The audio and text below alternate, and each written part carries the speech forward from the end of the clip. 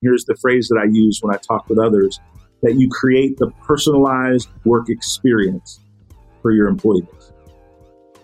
And that's the holy grail now. That's what we need to focus on.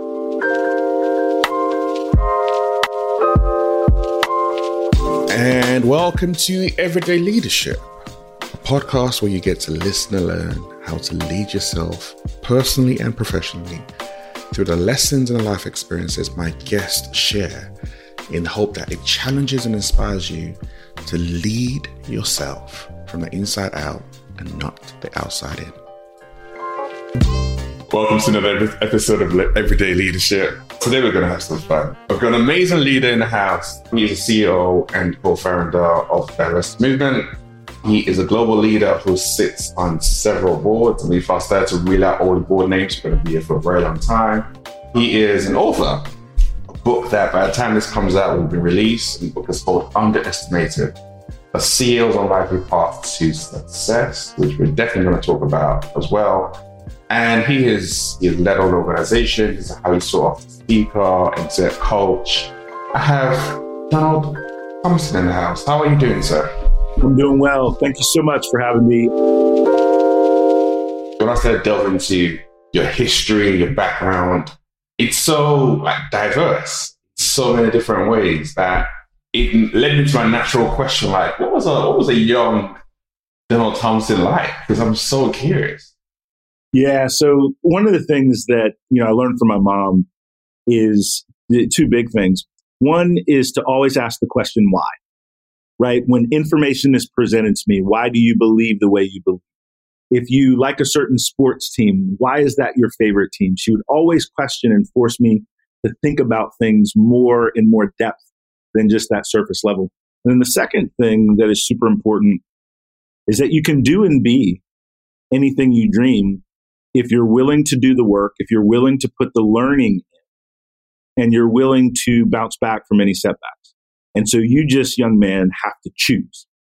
And so as I embarked on different points in my career, I was able to have the confidence to chase my interests and see if I could monetize the things that I enjoyed doing, right? So I could create the financial goals for sure, but also enjoy the path and the journey in doing it. I've touched a lot of different things over my career, but they've all evolved because of having that confidence that nothing is beyond me if I'm willing to put in the work and learn the skills. So did you always have a sense of direction of what that would look like? And I'm going to add a part to that, because even that statement of putting in the work, dealing with setbacks, that's learned behavior. Because we can work hard a lot of times, we don't actually get the rewards for it, or we can deal with setbacks and we don't always learn from it and we just get knocked back for it. So how do you begin to learn and develop that mindset to be able to turn those wise words into action in experiences that you had? Yeah, that's a great question. And I appreciate the depth of it. I'm the son of a football coach and American football. So I have to preface it. We're talking to a global audience, right? American football. And so in American football, it is a highly strategic, but also a highly physical sport. And you have to be able to get up when you're knocked down. And no matter how good you are, there's somebody bigger, stronger, faster, and you will get knocked down. And so what that learned by being around sports and athletics is that team orientation, that toughness to push through and persevere. But the other thing is that you have to be willing to be agile against the competition in sports and in life. And so to your question, I didn't have a clear path, but I had a couple of things that were guiding for me. Number one is I wanted to make enough money that I wasn't governed by money. It didn't necessarily mean millions and millions of dollars, but I wanted to have choices. And I knew at an early age, as my parents were growing in their careers, if you have less money, you have fewer choices. And I wanted to have more choices, number one. And then number two, I had to figure out a way that creating business opportunities could align with things that I did well. I was always good at talking to people, even at a young age. I was always good at making friends because as a son of a football coach in America, if you win, you stay. If you lose, you get fired. And so I moved around a lot because sometimes my dad's teams won and sometimes they lost. And when they lose, you have a U-Haul truck and you have to move to a different city and a different organization.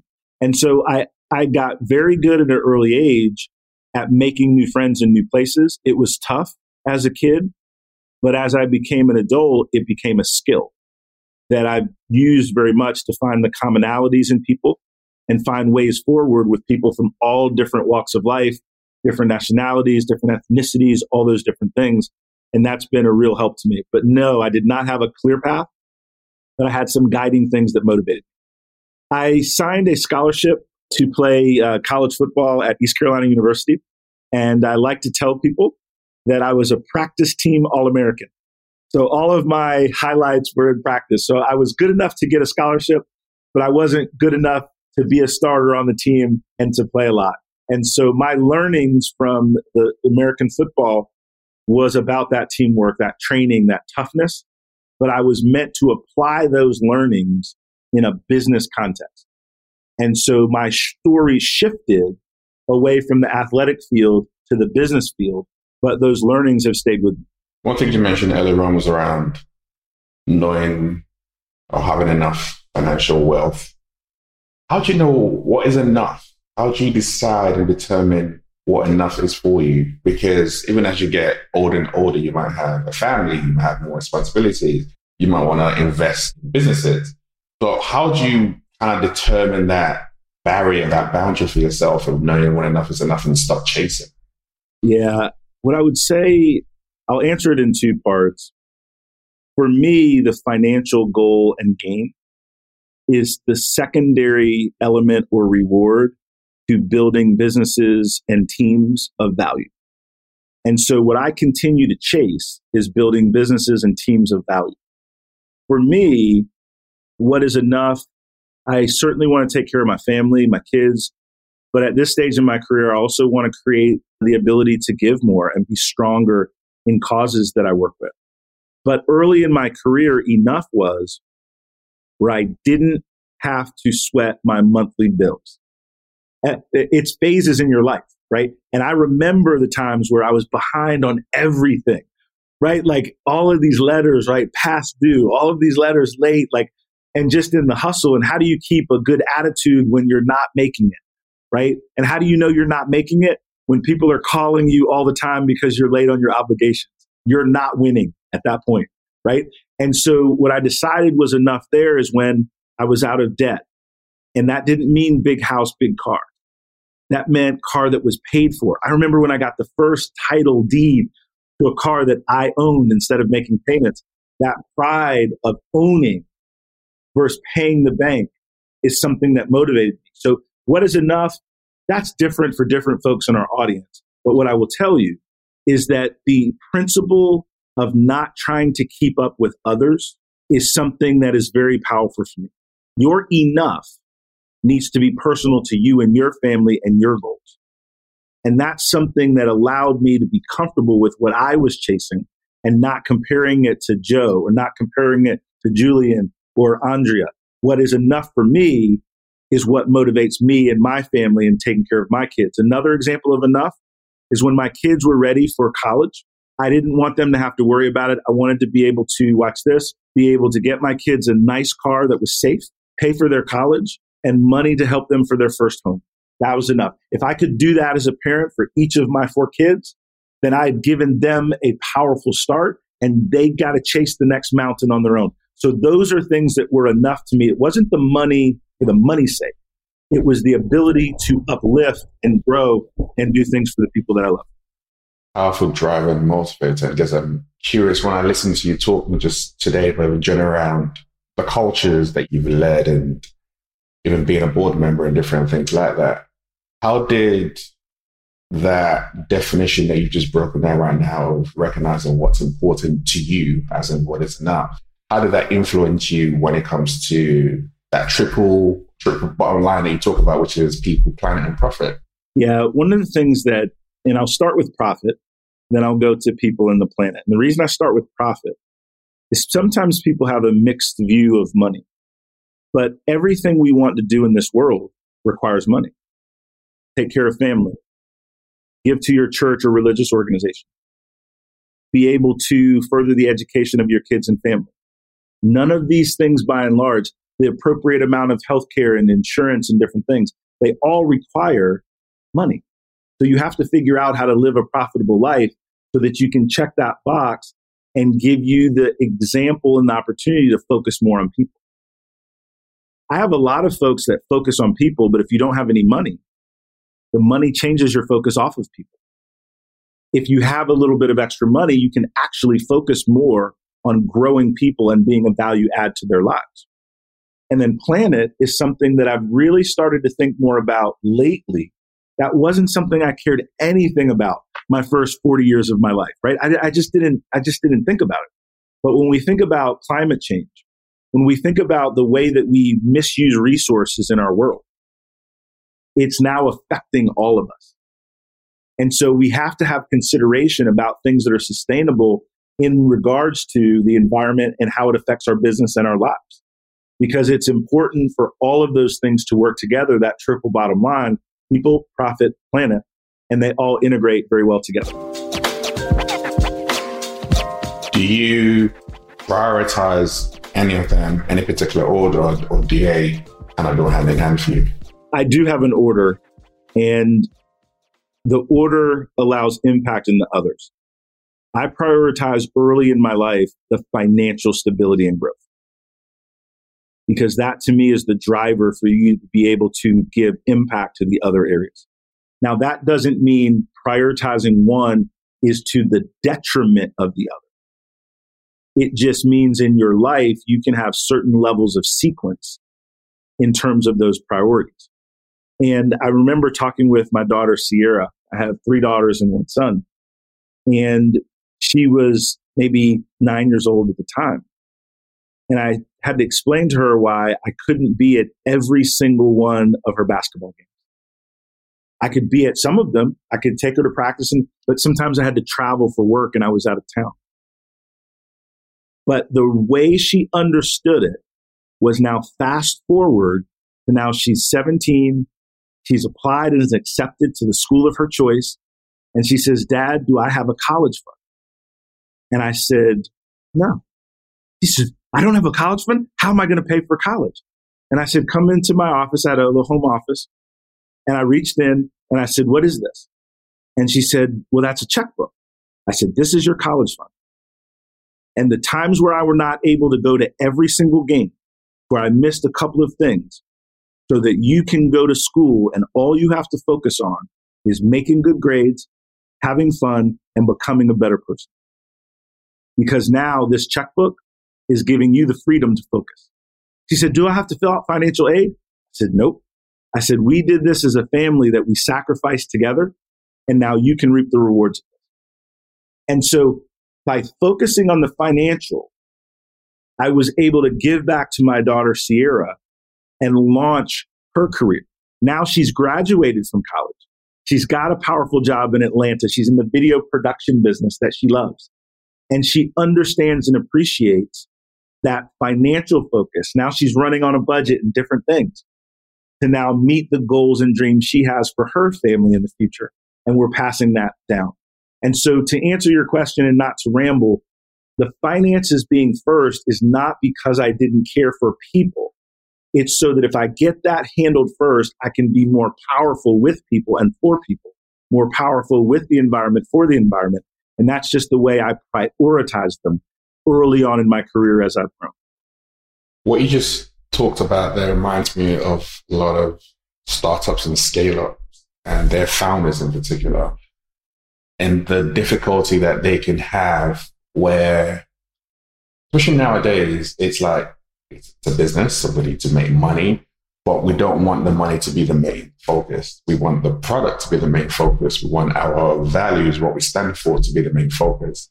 And they have a difficulty, shall I say, between balancing the fact we need to make money and the other things that come alongside of that. And I know you're an angel investor, you're someone advising a lot of boards. How do you advise those who are coming up, especially with new young companies, to navigate that and recognize the fact that it is important to make money and prioritize people as well? Yeah, I mean, my niche, if you will, when I'm doing executive coaching is helping CEOs and business leaders balance empathy and economics.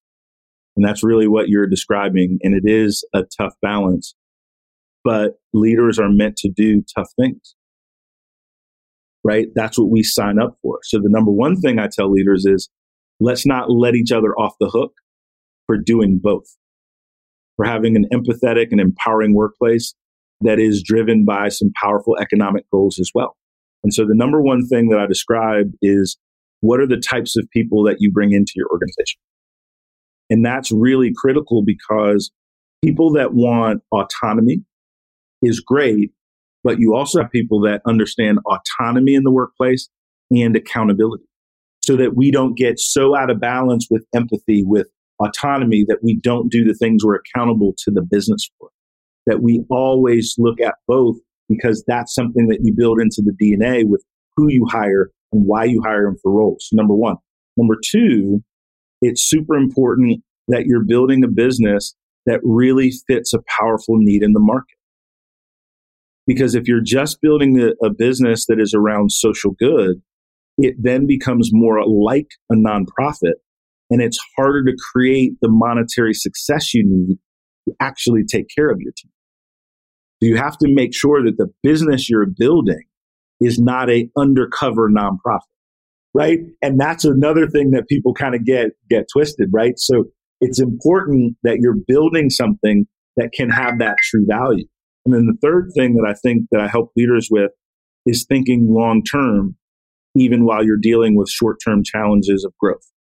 Because what you don't want to do is make short term decisions that affect your culture that you can't recover from. And let me give you an example. Let's say you have a high octane sales professional that's bringing in the numbers, but they're a bad fit for the company. That's one of the tougher, empathetic, economic decisions. How you handle those decisions says a lot about the company you are and will be. And so as a leader, you've got to create an environment where even your top revenue producing people need to subscribe to the culture that you're trying to grow. And that's really where it becomes, are you really about this social enterprise, this social good that you say, or are you as the leader just about the dollars? And how you make those decisions are going to show the true nature of what you're doing. There's nothing wrong if you're going to say, our business is for profit, that's the focus, that's the bottom line. But when you start to talk about empathy and economics, you've got to live the walk that you're talking. And that comes down to the daily decisions you make about who you hire, who you promote, and who you let stay. It's a major issue right now where a lot of people in organizations are frustrated because you come into a space and organization with certain values that you think this is what we are about. And then, start to see leaders exhibiting different behaviors or taking different actions which are not aligned to their overall behavior. And that can cause a lot of frustration, which is saw it play out, especially enlarged during the pandemic, the big resignation, all that kind of stuff. And a lot of people have come back to work, but it's still there where a lot of people are frustrated primarily around the fact that the authenticity doesn't seem to be there anymore with a lot of actions that organizations are taking. How do you begin to help people to understand a lot more around the economics and the profit and being able to make that call? Because you're never going to be an organization where it's just, unless you're in a solely not-for-profit, you're never going to be an organization where it doesn't have to make profitable decisions, especially if it's either got a VC attached to it or it's got shareholders attached to it. The market's always going to dictate. But yet it's a struggle that I've seen a lot of leaders deal with because they're like, I know what my people want, but yet those who are, in a sense, I'm reporting into want something different. I don't know what to do. I don't know how to navigate. That's a powerful question. I want to restate something that you said just a moment ago, profitable decisions. And that's really the core of it, right? And when you think about a profitable decision, our minds naturally go towards profit, loss, revenue. But a profitable decision is how do you deal with those communication disconnects and those value misalignments in the company and not sweeping them under the rug. The biggest thing I tell people is problems don't get better by themselves, right? That means that if we see a disconnect in the organization as a leader, right, that means we have to be a part of bringing those parties together and creating that solution space. We have to own that as a part of our CEO leadership narrative, right? Is that the interpersonal disconnects are a part of our CEO agenda. And that's where when we talk about diversity, equity, and inclusion in our firm, the diversity movement, most of the time people think about race, gender, sexual orientation, right? But there's generational diversity. There is cultural diversity based on what part of the country, if you're part of the world, if your company is global in its footprint. There's disability and inclusion. And here's the thing where we get real practical. How do you give and receive feedback? How do you handle conflict within the organization? Most people, when we talk about diversity, equity, inclusion, and belonging, people don't feel belonging in one fell swoop. It's one conversation at a time that builds a trend for how people feel. So when I'm counseling CEOs, I let them know something very simple, whether they like it or not, want to experience it or not, believe me or not, is that people in underrepresented groups as a collective are now the majority. So your brand had better understand how to talk to people in the LGBTQ community. Your brand had better be able to speak to women of color. Your brand had better be able to speak to the Latinx population. Your brand has to speak to a broader group. So therefore, you as an executive cannot financially ignore the soft skills inside your business and the feel that your brand represents every day. And the business economics need to drive your focus on empathy because you're going to either learn it, address it, improve it, or somebody that does is going to beat you and take your people. You can listen to me or not listen to me, but if you're going to lose out, right? And so you can either learn it now and make it a offensive opportunity, right? Or you can deal with it in 4 or 5 years when you're no longer the CEO because the board had to make a tough decision that they needed different leadership. And that's just the reality of it because of the demographic shift and the way that culture is. I'll give a very specific example. 70% of job seekers look at the diversity, equity, inclusion footprint of a company before they go to work for the company. So if you look at that number, that means that as an organization, if you're trying to improve retention, if you're trying to recruit the best and brightest, you have to think empathetically about your company and your brand to stay relevant. So I just communicate to leaders in a language they understand. Sometimes it's financial, sometimes it's feeling. I create that communication path in a language that leader needs to understand. If you haven't already, can you please follow the podcast? It really helps us grow and it tells the apps that it's a podcast worth listening to, which the fact that you're listening to means that it is and other people need to know about it. In Apple Podcast, if you click the 3 dots in the top right of your app, look for the follow button and click on it. And in Spotify, the follow button should be just below the show's artwork. Now let's get back into today's episode. Was it through the sports that's helped you improve your own personal communication style? Or has it been being a father or husband or whatever it is has helped you in your journey? The sports did not help me with my communication style. It actually hurt me because I was that early in my career, I was that driver. I was that do it again. I was that highly focused, highly committed leader, right? And everybody doesn't relate to that, right? So what happened to me, and this was maybe 10 years ago now, working with a business coach, and I'd met some success. I was doing well in different things. And he said, Don, here's how you need to think about being a more empathetic leader and a more inclusive leader. How successful could you be if you related to more people and more people could relate to you? I was like, whoa, Because as a business leader, I don't want to leave opportunity out there on the table. That fear of loss, that fear of not having opportunity. And so I began to work on my communication skills. I began to work on my active listening skills to really start to understand that motivation behind why people come to work every day. I started to really think about, as a leader, should I talk with the group and the team before I make a stance? Because no matter what, as a leader, if you make a statement of what you feel about an idea, it changes the communication in the group, because people want to please the boss. They want to please the leader. So I had to learn how to ask more questions before I made statements. But to answer your question, the sports did not help me with that at all. It helped me with the toughness, the teamwork, but I had to unlearn a lot of things. Because if you think about sports, right, the coach is the boss. The head coach is the boss. You do what the coach asks you to do. Coach says, run again, you go run again. In this business climate and environment, people want to know why.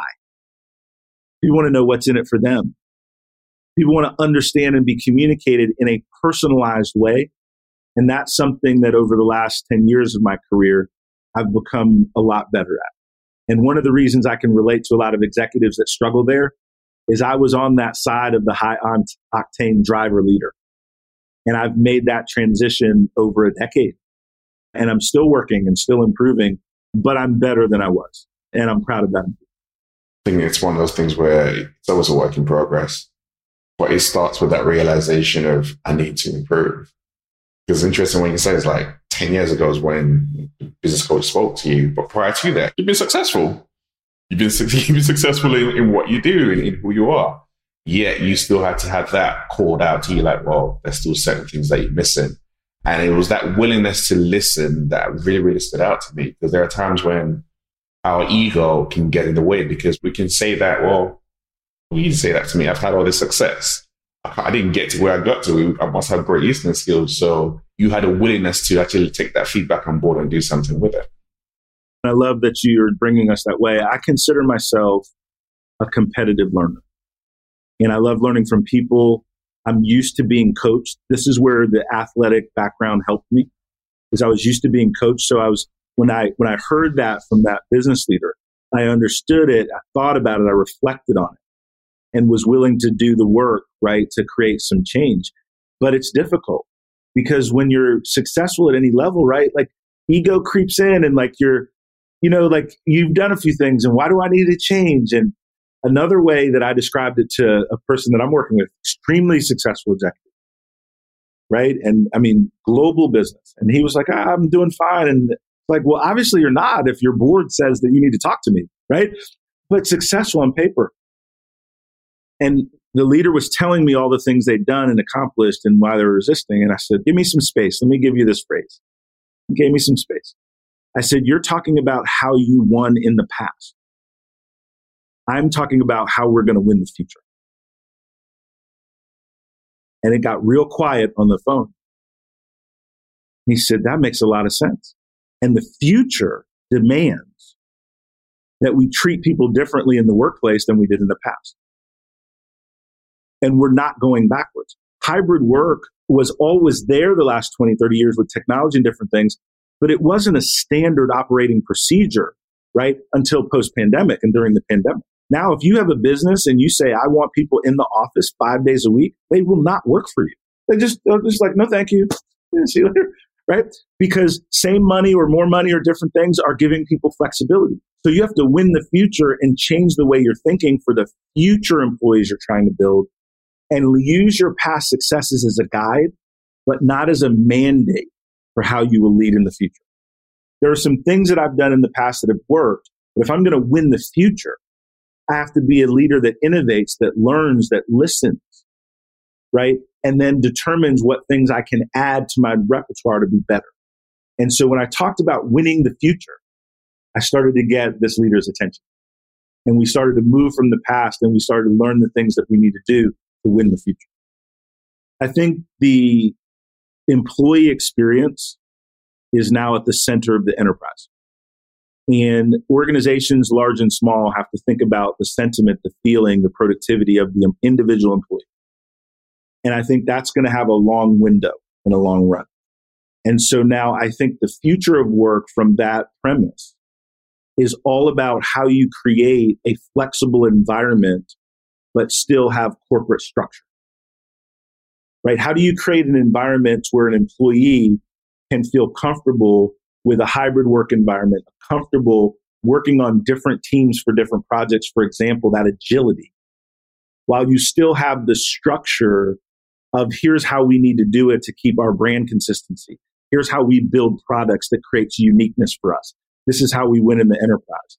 So the future of work is taking the best of the gig economy and how contractors feel, the security of having that corporate umbrella, and how do you meld those two things together so that you create, and here's the phrase that I use when I talk with others, that you create the personalized work experience for your employee base. And that's the holy grail now. That's what we need to focus on. And when you focus on that, that doesn't mean you magically get there tomorrow. It doesn't mean you agree with everything that we read in Harvard Business Review or McKinsey or whatever. It means that you are now looking and talking with your employees with a different listening ear because you actually plan to implement some of the things they need. You're not listening just to appease them. You're listening to understand with your top performers how to create an environment where more top performers want to grow and stay. How do you create an environment in your company where people don't have to leave the organization to try things new, that they have the freedom to move between departments and divisions so that you retain the talent in the whole versus people thinking they have to leave the enterprise to create new experiences. Creating that personalized work experience is really important. And that's where that thinking of HR as a compliance mechanism, you have to think about it as people and productivity and passion. And so the business still has to operate profitably. Business still has to have structure, sure. But within that structure, there has to be enough agility to keep the dreams and hopes of your top performers on your team. As you were talking, I was just smiling because I'm so aligned to that, because that personalized experience, even though it requires a lot and a massive change in mentality and mindset, but it goes back into recognizing that people are complex and therefore has different needs. But if you can learn to create the culture and the communication that allows you to understand what those needs are, and you provide that personalized experience, you're going to get the best out of your people. And it naturally goes back into that feeling of, when we talk about DEIB, of even belonging and being seen. Because now you're seen, now you're understood, now that container's been created for you, and therefore you feel I can pour out my best and do my best work in this environment. But what we've had over the years has just been that one-size-fits-all approach, which hasn't worked for a lot of people. That's exactly right. No, I agree with you wholeheartedly. One of the things we've done in our small organization, my new business, we're about 20 people. So we're growing, but we're a small emerging business, my latest firm. We hired our first full-time people operations leader. And if you look at the startup culture numbers, right, it's about 40 people that used to need full-time HR, right? From 10 to 15, you'd have kind of part-time, different things. But I had to look at the future of work. And because of the impact we want to make in the working lives of our people and our team, we had to make that investment earlier to show our team our care and our commitment to their well-being at work. And one of the things our new leader did is they went through the entire organization and did stay interviews and just really talked with people about what's working, what's not, how are you doing? And what was powerful from doing that is we ended up with a list of 4 or 5 items from each of our team members.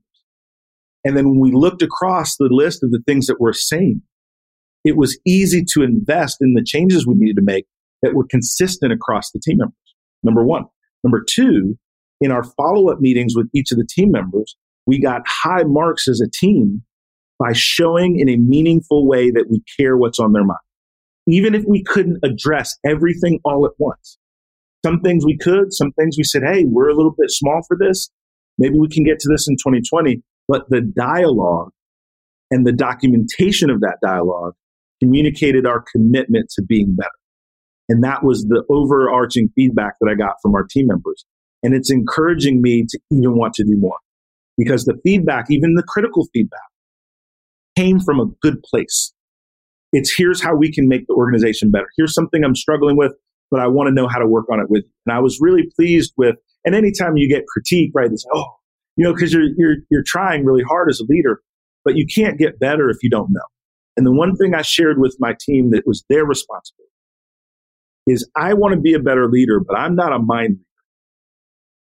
So if you don't communicate in some way, through survey, through talking with our people ops, through talking with your manager, through a cup of coffee with me, if you don't communicate in some way where you're at, I can't be responsible for reading your mind. But I can be responsible for if you outreach in some way to reach back, to communicate, let's have a dialogue on it. And so those are some things that we're doing to try to walk the talk that we're speaking. And we're a work in progress, the word that's used before, but man, we're working at it. And we're working on trying to be better. One of the things that you've spent some focus on has been around angel investing. So you've invested about 7 figures in.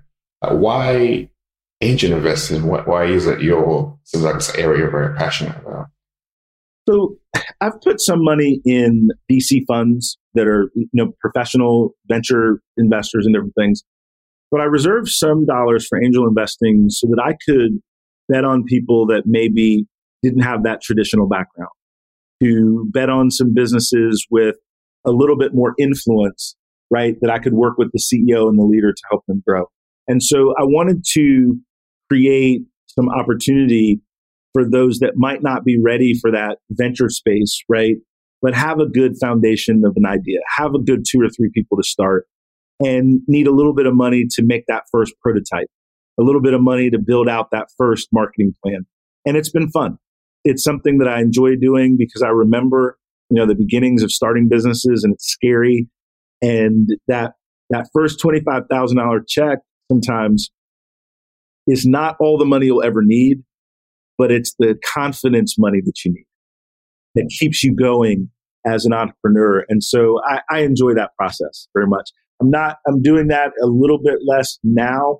I typically don't do that while I'm in the mode, do it as much while I'm running a business day to day, because I find that I get a little bit sloppy on the betting when I'm doing both. But I love all aspects of supporting entrepreneurs. Now that you're in that, you're focused primarily on your business, your core business right now. What are some of the lessons that I guess you're taking from either your board experience, your angel investing experience, your entrepreneurship experience, generally speaking? What are some of the lessons that you've learned over the years that you're applying to your current business? Thank you for the question. And there are several. So, I'm happy to and here's one that people have heard before, but we all need to take to heart. Everything takes longer than you think. And a lot of times our projections that we pitch to investors, that we're telling ourselves that our spreadsheets magically show this amazing growth in 5 years. You have to have a worst case, most likely, and best case scenario in everything that you're doing. And that's the nugget. You have to think about your business in those 3 planes. Am I on my best case track, my most likely track, or my worst case? And you need to be able to survive and grow in your worst case scenario. And that's number one that I've learned in terms of your thinking. I think it's super important because a lot of times as leaders, when we're out pitching for investment, when we're recruiting team members, when we're selling our story and vision to clients, we can believe what we're selling and not manage to reality. You have to be able to sell the future and manage to the reality. That's where entrepreneurs sometimes get stuck. And that's a lesson that I've had to learn. You got to sell the future, right? You got to manage to the reality. And that's number one that I've learned. The second thing that I think is really critical as a leader is identifying what your superpowers are and then hiring around you, right? Those superpowers that you need that you don't have. And that's where you have to have an honest conversation with yourself as a leader and say, what's my role in the business? Put aside my title, right? What's my role in the business? For me, I'm very good with business development, with partnerships. I'm very good with sales and marketing with that first, second, and third product that's not quite ready yet, right? That you got to get out in the market and you got to tweak your sales message and different things. I'm not amazing with finance. I'm not amazing with content development, pure marketing. So I've had to hire people around my skill set so that we could grow an amazing company together. And the diversity movement, I'll tell you from a startup standpoint, with very little funding, right, initially, we've grown from zero to a couple $1 million in business over the last couple of years, from 0 to 100 clients. Because of that ability to focus on how do you get an emerging business off the ground. That's my superpower. When the business gets about 50, 75 employees, when the business gets above 10 million in revenue, that's when I'll probably find somebody to kind of take on the work for me and get it to the next phase. Because my superpower is that 0 to 10 million. I've seen that. I've done that. That's what I'm really good at. When it's not really all together yet and you're trying to kind of build it from clay. And then as the business becomes more operational and you need to look at scale, I know that my skill set is not different there. One of my companies was bought by an Asian Indian firm out of Pune, and they're $1 billion company, 10,000 plus employees. I wasn't the best employee for a 10,000 person organization. I was great for the transition, right? And I made some great friends and loved the people that I worked with. I was treated amazingly well. But because I know who I am as an entrepreneur, I knew and they knew, right? It was going to be an 18-month transition thing, and then we would miss each other well, right? You have to know who you are is the second thing that I've learned. So number one, you have to sell the future and you have to manage to the now.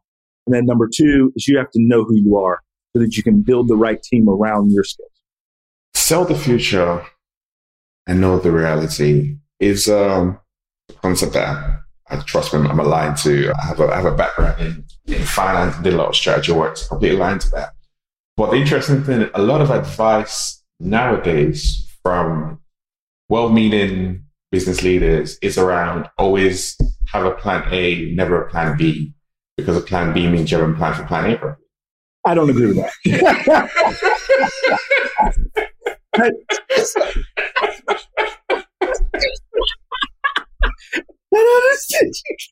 Hey, listen, here's who says that.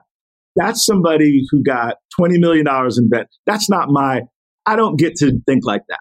That's not my reality, right? Here's my reality. No one's coming to save you.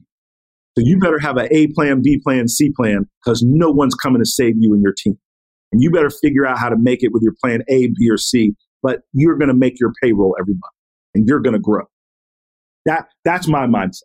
And so I'm not saying that other mindset of I'm not saying that's wrong. I haven't been able to live that. Nobody's given me $20 million in VC so I can burn through the money and, plan A didn't work it. The context. I'll just go do something else. That hasn't been my luxury, right? I would love for, if anybody that's listening, wants to cut me a $20 million check, I will focus only on plan A. But man, that's not, man. Man. I don't know. That's not my thing. I haven't experienced that. I love this conversation because it also shows how important it is to put things into context and to put things into the different lived experiences of the people and what you're listening to and where that comes from. Because we don't all come from privilege. And that background is very, very different to our come up. Therefore, we need to be careful of what we're filtering, what we're listening to. And even that point that you made around you knowing yourself and knowing that I can build up into 10 million and then give it to someone else. I love that point because one thing I've seen a lot with the founders I've worked with is it's hard to let go. Like that's your baby. Like that's the word you hear a lot. This is about baby. I can't. And I've seen people take it to like 8-9 figures and he's like, it's great, but you should step back. But they struggle with letting go, especially if that's the first thing you've built and then it's blown up. So how did you learn to have that self-awareness of, I can take the 10 million, I can give it to someone else, and then step back and go to something else? So there's a couple of things, and some are skills you can learn, but a lot of it has to do with my personality and my background. I enjoy coaching and mentoring people. And one of the superpowers is getting really, really talented people to come work with me and partner with me. And the way I do that is I create unlimited space for people to grow based on their skill set. So if I have a strong team, then I expect that I'm within my team is a future leader of the business. And I don't want to get in the way of that. That's number one, because I get joy from growing people and I want to see them grow. So I'll give an example, a very specific example. So before the diversity movement, I was running a digital marketing agency called Walk West. I invested in that business at $300,000. It is now a multi-million-dollar digital marketing agency. We were on the Inc. 5000 3-4 years in a row. There is a new CEO. She's a woman of color. Her name is Abba Bowers. I am so proud that I was able to see her come in as a director and move to a vice president. And now she is the CEO of this growing firm. I'm on the board now. I'm the chairman of the board, but it's now her ship to run. And I get joy from being a small part in doing that. A good friend of mine, Greg Boone, who runs a digital marketing firm, they're more on the technology side, and they work with the digital infrastructure for large e-commerce corporations. Greg started with me as an engineer. He grew into a VP of engineering. He is now the CEO in his own right and just flipped his company to Emphasis about 2 years ago. I had a small part to play in that. That gives me pride. So when I'm growing the diversity movement and in a few years from now, you see someone else take over, that's my win. So I don't view it as not letting go of my baby. I view it as my kids have grown up and now my role is different. And now they get a chance to do it better, do it bigger, take it in a different direction or a bigger direction. And so my goals are different. And so because my goals is to grow people, I can find something else to do. I'm not tied emotively to this one thing. I'm tied emotively to helping other people grow and be better. And so that's why it's easier for me because of my mindset in building a business. I will be happy in 2 years, a year, when my watch is done, right? When I am completed with my journey with the diversity movement and someone else to take it even further. And that's exciting to me. And it also helps me recruit the best and brightest because they know that they're not going to be held back because of my ambitions and holding them down. My ambition is to grow theirs. And because of that relationship, I do pretty well in our market with recruiting really talented people. Because in that case, my ego is in check, right? In some cases, we all have work to do. But in that case, I'm pretty well aligned with what high achievers want to do and be a part of. I was on an interview this morning with a potential leader for our new company this morning. And he said, the compliment he gave, he said, let me tell you why you're in the top 3 of my new companies that I may want to go to. No CEOs, even of companies your size, are sitting down with people in this process. But I sit with people that I think could be rising stars. And I wanted to give the candidate that compliment. I wanted to answer their questions directly. What do they expect? What do I expect? So that we enter this new relationship. If this candidate chooses us, if we choose them, that we're aligned in that purpose and that promise that we're making to each other. And those little things that you can do as a CEO to separate yourself from other companies, I think more CEOs should sit with candidates sooner in the interview process. Why? Because it helps you understand what the market is saying and doing and hearing. But number 2, usually the decision to go with your company versus another is not this wide gap. There's these small reasons why someone picks one over the other. I want to make sure I know what those small reasons are and I can address them real time.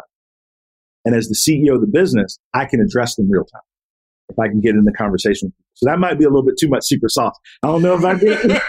Sprinkle away. Sprinkle away, but that's dope. But those are some of the things that I think about a little bit differently than most and go from there.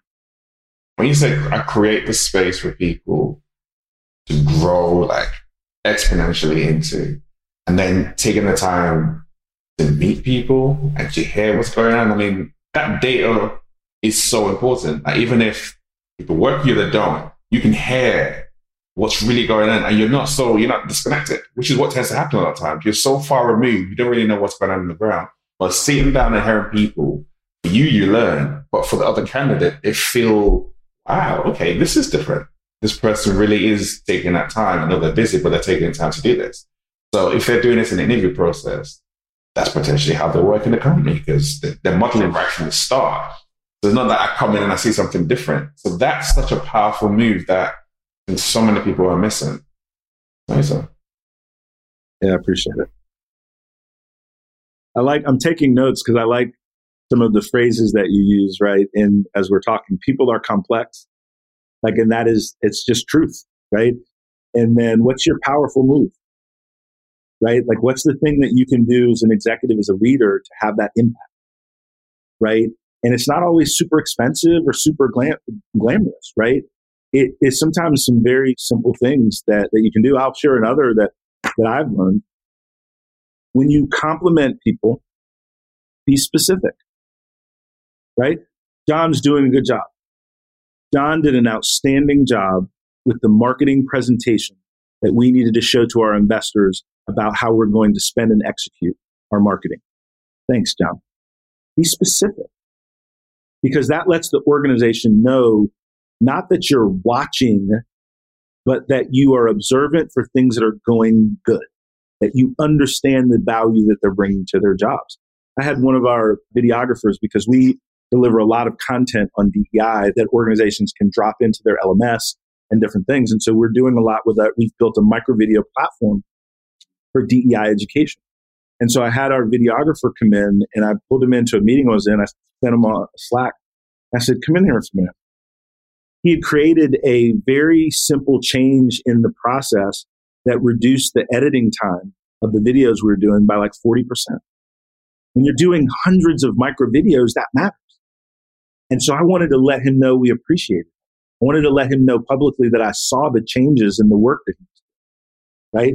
And so it's important when you're giving feedback and learning as an executive, but the way you compliment and being specific with what people are doing is a way to build credibility and trust as you're learning and growing within your organization.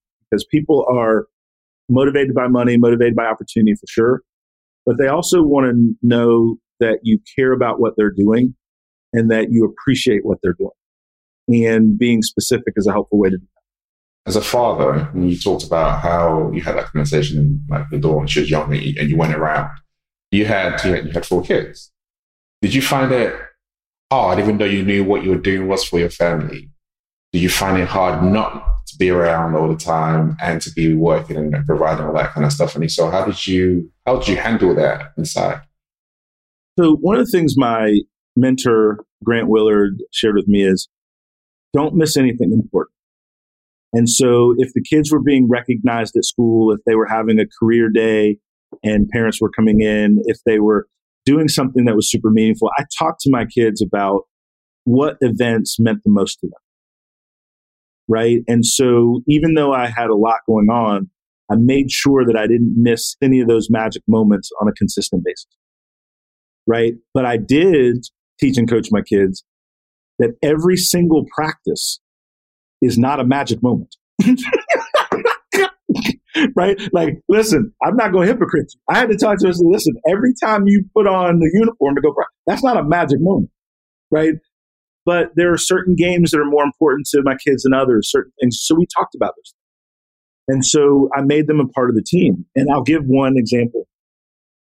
My kids wanted new furniture in our bonus room. And so we had bought a house and different things and hadn't finished everything. And I said, all right, if we make this goal and our quarterly goal, we're going to get new stuff in our bonus room. And this was years ago, but we missed that goal. And so we did not get the furniture in the bonus room. Every day for the next quarter, my son woke up and said, Dad, did you sell anything today? Every day. He said he was so mad. He was like, right? And the next quarter we met our goal and we got it. But I made them a part of our success and our missteps because they had to understand how I was taking care of our family financially. And it was a cool thing to do. But back to your question, I made sure that I was present in the key moments, but I gave myself space as a parent and a father for some of the mundane moments. And sometimes parents think they have to be superhuman. I'll give another example. I only had my kids in 2 activities each, right? Because if you think about growing a family, man, you can be a taxi service, right, for kids, and you're just everywhere, right? I made them choose. Now, does that make me a bad father? But if you're going to do basketball and this, you can't do basketball, karate, badminton, bowling league, chess club. Like, you got to pick. And by teaching them to do that, they picked the things that they wanted to be into at the time. My oldest daughter was into theater and singing and different things. I had a couple that were into sports. But if you pick 2 things, the family can rally around those 2 things. And so those are a couple things with kids on the way through and earlier in my career that helped me kind of manage and go from there. I love that. Some wise words of wisdom, man. And that integration of bringing the kids along that journey with the goal setting as well. I was like, man, I want to shut my kids up. I'm going to achieve that. Like, that's a good driver for sure. Live your quotes. That's the name of the newsletter that you need to subscribe to. Go on www.everydayleadership.co.uk, subscribe to Live Your Quotes. It's a bi-weekly newsletter that comes out with a quote with some information on how I'm looking at that quote, how that relates to my life to make it more real and authentic and come alive for you. As well as bits and pieces. There might be books I'm reading, there might be some other content I'm tapping into, and some bits and pieces around the podcast. It's a nice, short, succinct newsletter, which I know you're going to enjoy. But to enjoy it, you need to subscribe to it. So again, if you go to the podcast website, www.everydayleadershippodcast.co.uk, you'll be able to get access to Live Your Quote newsletter. Now let's get back into the episode. Last one, how do you define leadership? Oh, gosh.